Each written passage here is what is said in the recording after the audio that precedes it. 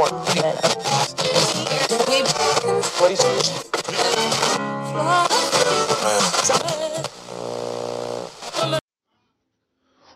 morning, Europe. Welcome to Eurostar 97.3 FM. Today we have Mr. Jacob Smith on the station with us to discuss about the ongoing hardships of the citizens in our country. Good morning, Mr. Martin. Thank you so much for inviting me on this platform. I feel obliged to be here with you. A very warm welcome, Mr. Smith. How are you doing? Thank you, Mr. Martin. I am well by God's grace. Nice to hear. So, starting with today's discussion, what are your views on the current situation of Europe? As we can see, the economic hardships are rising by each passing day. The enormous increase in population all over Europe has led to more seekers of jobs than employment.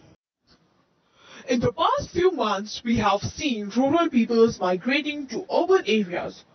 What can you say about this?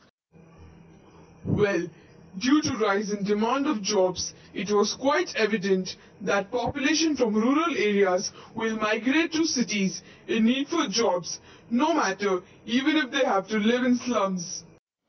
Truly, we have been seeing difficulties in the trade field also. Would you like to say a word on this? Sure, why not?